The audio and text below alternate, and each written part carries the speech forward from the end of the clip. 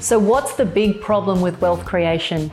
How do people like us, who didn't inherit a boatload of money, who are investing and building wealth from our own blood, sweat and tears, how do we invest in a way that gives us remarkable results and become financially free before retirement age? I don't know about you, but I am sick of hearing from wealth gurus and experts who don't walk their own talk and prescribe strategies that are a one-size-fits-all approach. For self-made people like you and me, I'm here to tell you that you don't need to be superhuman or already wealthy to reach financial freedom earlier than 65. This is the Alternative Investing Podcast. Hey guys, welcome back to the podcast. In today's episode, I want to actually respond to a question that I received around how do you navigate and stay safe during uncertain and volatile times, such as the period of the market cycle that we are in right now. And I wanted to refer back to a piece of content that I designed inside of my program, but I want to share here for you because I think it's a really valuable framework to use when you're thinking about your next move or things that you need to undertake to make sure that you stay safe over the next 12 to 18 months as the market unfolds. Now, I want to preface everything that I'm about to say by kind of highlighting concepts I've raised in other podcasts, which essentially say that we have no real mechanism for predicting the future. As much as there are people out there, influencers, media, economic houses, all these data houses who are trying to forecast what will happen in the next 12 to 18 months. The truth of the matter is, and I keep harping on about this, is nobody really knows. Frankly, forecasts are about as reliable as the weather forecast, probably less so.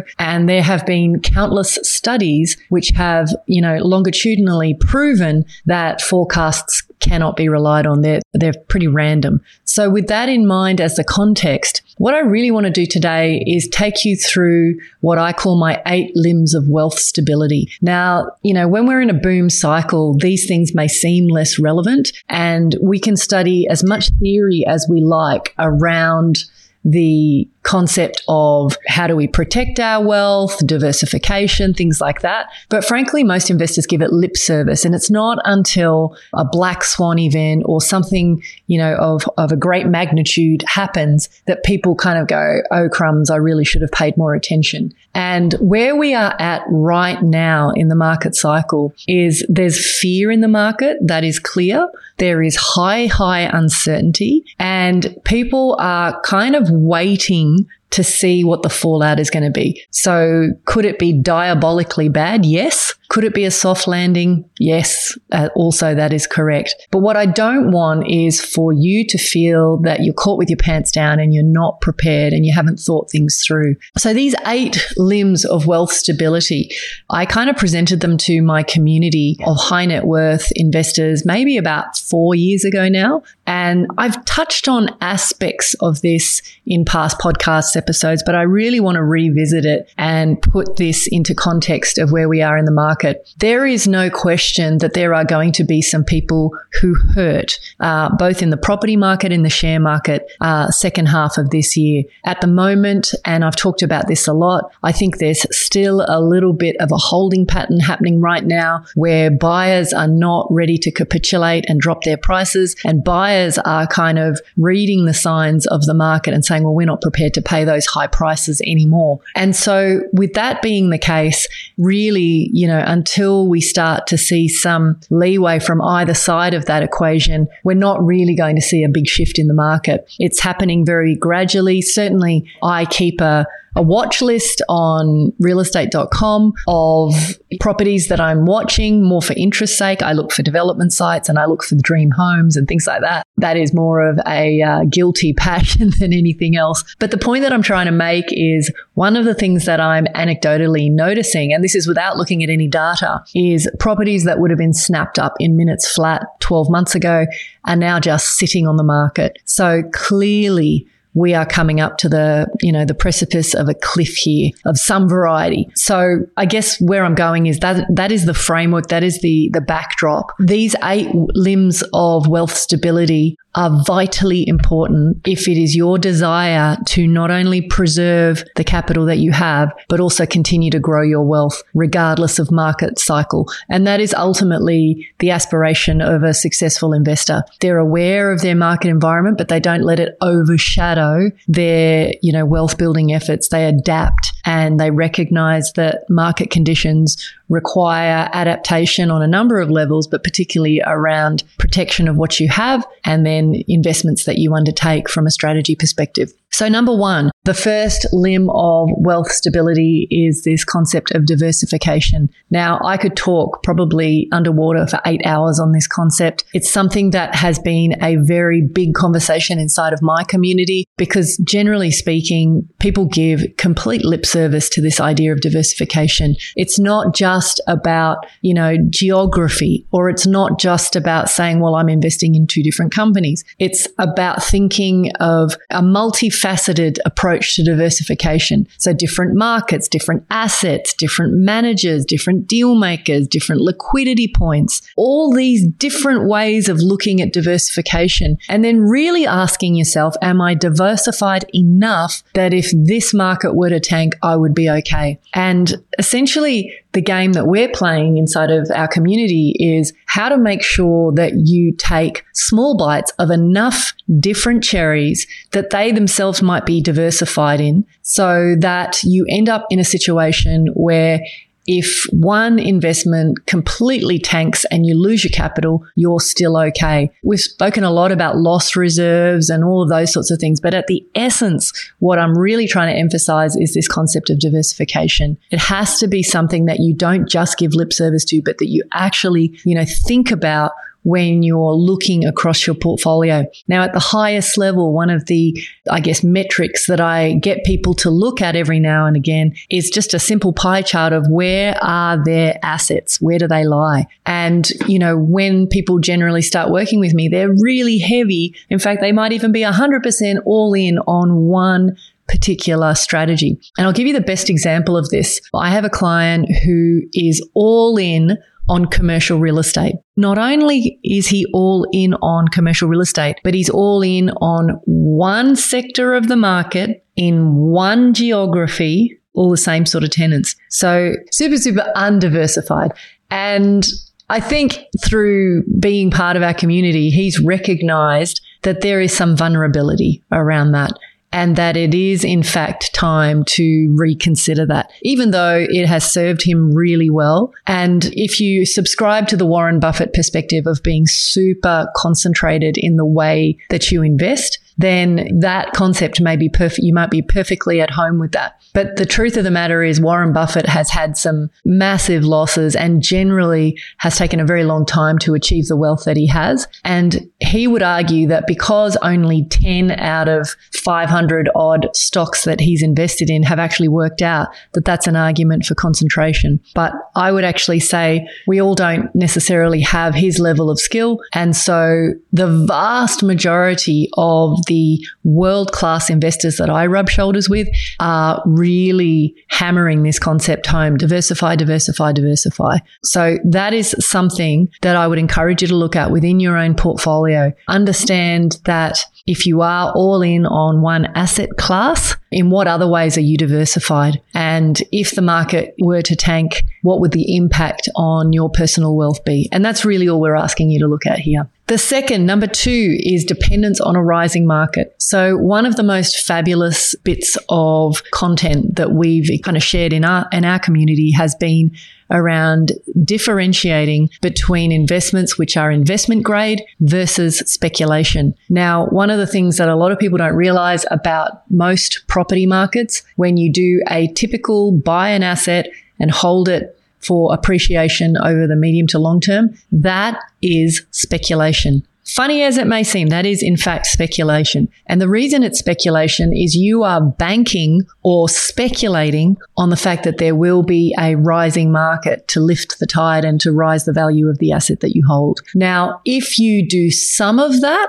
it's okay. It means during boom times, you do really, really well. If, however, you are all in on that strategy and then there's a market correction or a pullback or a crash or a black swan event, that is when someone who is all in on this concept of depending on a rising market can really, really suffer. So it's really important that you look at your portfolio and ask yourself the question, if the market were to tank, go sideways, pull back, whatever the language is, how would you fare? What would that do to your wealth building efforts? For some people, particularly in the share market, a massive drop in the value of your portfolio could absolutely wipe out hard-earned gains that have taken years to achieve. And I recall a number of people who were on the cusp of retirement just prior to the global financial crisis, and then essentially because of losing, say, 40% of their net worth, had to actually delay retirement.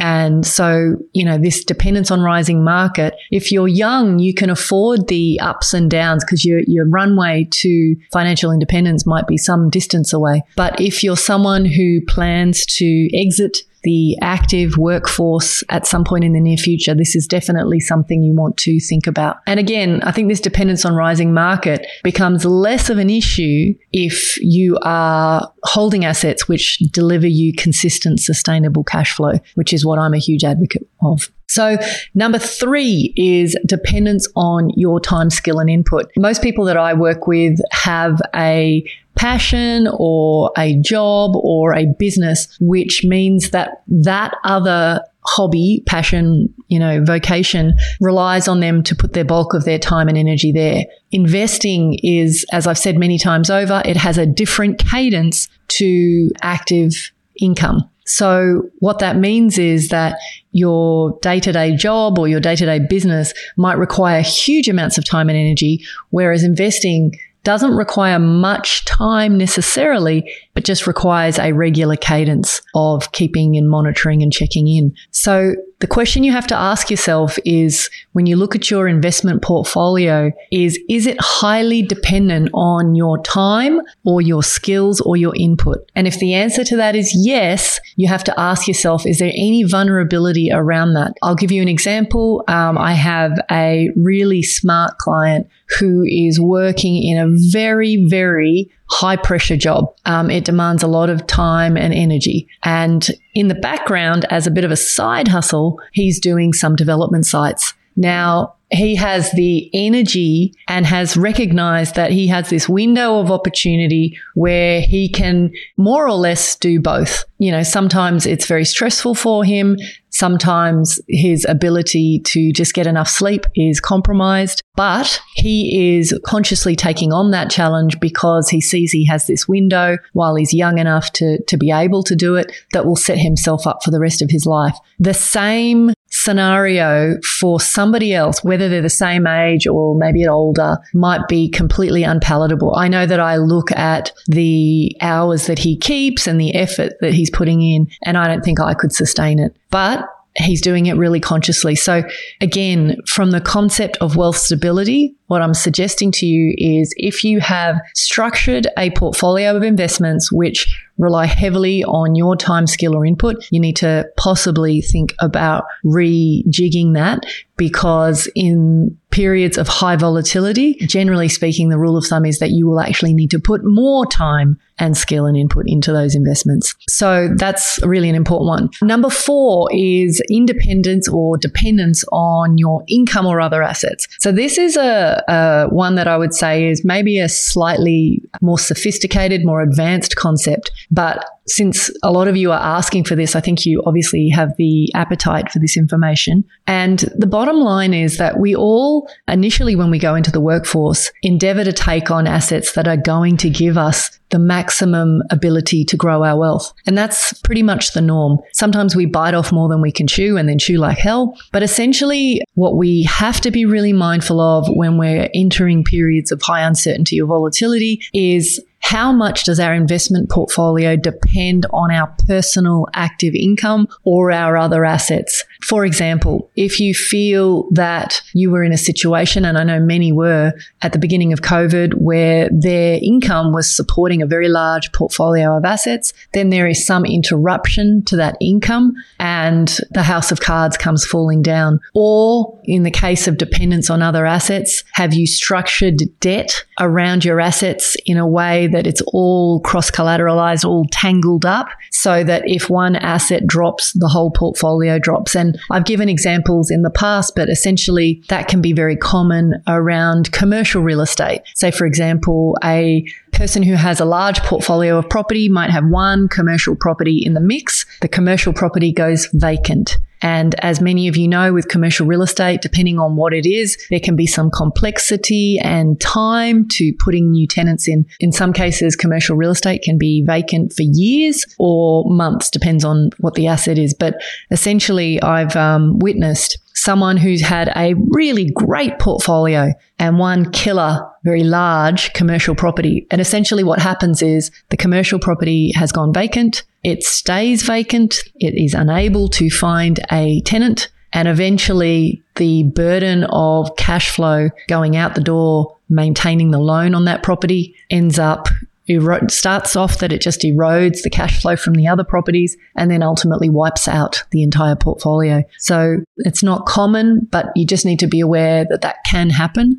And so when you ask yourself the question of how dependent is your portfolio on your personal income or other assets that you hold, this is really, really important to kind of give this a red or amber or green. And I should mention, with all of these things that I'm saying today, these 8 limbs, everything, really what I'm ultimately suggesting you do is give yourself a red, amber or green traffic light against each of them. So number 5, moving on to number 5, is reasonable liquidity. You know, everybody understands the concept of emergency cash reserves, but unfortunately, if we're pushing the envelope, if we're trying to stretch and optimize our wealth growth, we tend to erode it. We tend to not hold enough. Potentially, we're not thinking about black swan events. We're just thinking about day to day. And you know, one of the things that's come up in conversation a lot with a lot of my clients is their frustration, huge frustration around insurances, whether it's building and landlord insurance or personal insurance, life insurance, income protection insurance. And one of the things that a number of people have shared with me over the last few years is they go to make a claim on insurance thinking that's their safety net. And then the insurer finds some small fine print, which basically means they get out of paying that premium or that income stream. And so I have become a little bit cynical and skeptical about insurers in recent times. I've even had clients who have claimed on something really simple like flood damage and had the insurer worm out of payment on the basis of some, you know, minor detail that was buried in the fine print. But the point I'm making is that this concept of reasonable liquidity becomes infinitely more complex when you're not just talking about keeping a rainy day cash buffer, you know, in case you need to just get by for a few months. But if you've got a large portfolio of property, you need to be thinking about, well, not just, you know, what if I need the money, but what if properties go vacant? What if I don't earn the income that I thought I was going to earn? What if my dividends are less? Whatever the kind of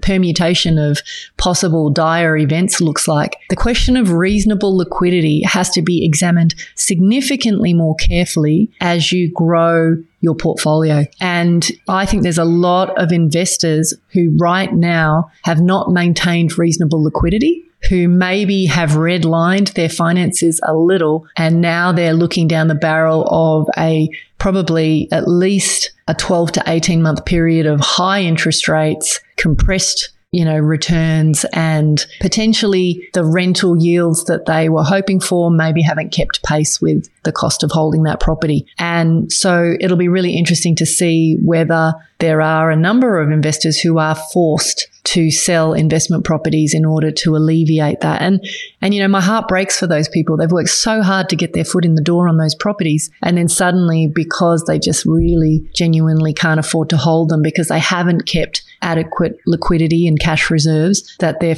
forced into a situation of taking a step backwards. The next limb that I want to talk about, so where am I up to? 1, 2, 3, 4, 5, 6. Number 6 is assets outside of the median or highly speculative. So this links to something that I said earlier, but essentially one of the key principles or fundamentals that I've been a huge fan of for many years now is if you think of every single property as sitting along a spectrum where you've got absolute cheapy slumlord style properties at one end and absolute blue chip, super expensive properties at the other end. And possibly this all applies to shares, less to shares actually. Let's stick with property. But essentially, if you were to draw a line reflecting the volume of properties, then what you would probably find is that there is what they call a bell curve. And what the bell curve means is that the greatest volume of properties sits kind of not all the way down the slumlord end and not all the way up the blue chip end, but kind of round the middle. It's like this big pregnant belly in the line in the curve. And one of the things that I have kind of intuitively realized as time's gone by is that where I want to hold my property portfolio is as close to that midpoint as possible, maybe a little below or a little above. And the reason for that is it gives me the greatest pool of prospective tenants. And in the event that I have to sell, it gives me the greatest pool of prospective buyers. And in a period of time right now, what I'm witnessing, as I said to you earlier, is that the properties that sit right down the blue chip end of the market are staying on the market longer. And similarly, I think the slumlord style properties hold less appeal as well. So it's the properties that are in the middle that are having the least amount of difficulty. And, you could extend that and extrapolate that to all other aspects of investing too. Essentially, I want the greatest pool of renters to be able to rent my property successfully. And I want to know that if I had to sell, that I'd have a ready pool of buyers. So the thing that I'm asking you to evaluate is how heavy are you in your portfolio around properties at either end of the spectrum? So that's a really, really important one. And then the next one is this reliance on tax benefits or change of government. So there are a number of people who have specifically focused on an investment strategy because of some tax incentive. And not that there's anything wrong with that, but if you're highly reliant on that, and let's say, for example, that disappears tomorrow, either because there's a change of government or a change of policy or something happens to that provision, if you are really hurt by that, and please believe me when I say there are people who have done exactly that. I know, for example, in the States, in the US, there were a lot of people chasing investments which offered modest returns but exceptional write-offs, exceptional depreciation benefits, purely because they wanted those tax benefits. And then the investment itself went south,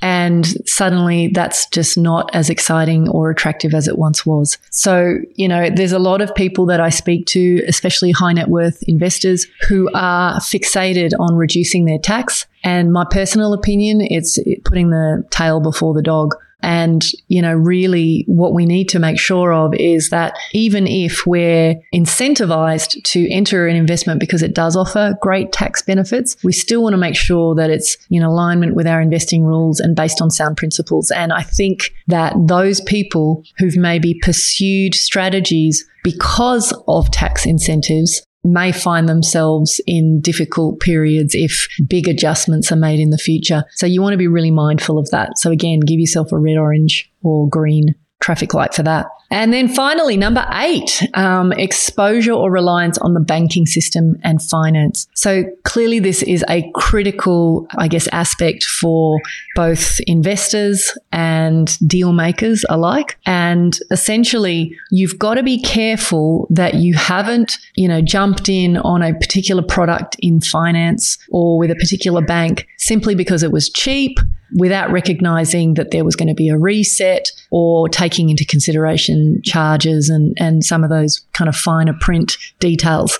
Things like early exit, early payment, ability to refinance, all those things, and I don't want to get too much into the weeds, but if you are running a strategy which is highly dependent on, number one, stability in the banking environment and finance, in addition to you're relying on continued access to credit in order to continue your portfolio. And, particularly in our country and a lot of Western countries around the world, the limiting factor on your ability to grow your wealth isn't necessarily on the availability of deals, it's on your income. And so with those things combined, it's even more important, I should say, to make sure that every asset on which you undertake a finance component, really achieves the outcome that you are after. You cannot afford to carry lemons. You cannot afford to carry big fat lazy pandas. And if you are in the unfortunate position that you can't do any further investing without bank finance, without lending support, then you are going to be stuck and slightly vulnerable for the next 12 to 18 months. So again, just have a think about that. And, I guess the story that I would share is, I think it was in about 2009, we had quite a large property portfolio at that point, but I hit my limit with the banks and the banks said no more. And it was what made me start thinking, what else? Like, what else could I do? And so if you are in that situation, that is a what else type question. And that was really the start of my foray down the alternative investment path. So guys, those are the 8 limbs of wealth stability. So diversification, dependence on a rising market, dependence on your time, skill and input, dependence on your income or other assets, reasonable liquidity, assets that sit outside the median or which are highly speculative, reliance on tax benefits or change of government, and then finally exposure or reliance to the banking system or some kind of finance. So if you can even start to get a sense of where does your vulnerability lay? Is it that you're a green light all the way, or are there some ambers and reds in there that you kind of need to give some thought to? Now, any one of those isn't necessarily a deal breaker. It's just a red flag that maybe there needs to be some attention given and some action taken. You might find yourself in a situation where there is no action that you can take, which effectively puts you in a stronger position, but perhaps you could work towards it. So anyway, guys, I hope that's really helpful. It's certainly the foundation for a lot of really high quality conversations going on in my world, and certainly in your household or in your world. I hope that it triggers the same. Till next time, take care. You've been listening to the Alternative Investing Podcast. If you're feeling frustrated that despite doing everything right in the property investing playbook and you're no closer to financial freedom, then head on over to inkosiwealth.com to learn more about how you can use alternative investments to catapult your investing income and blend strategies to shave decades off your timeline to financial freedom. See you on the next episode.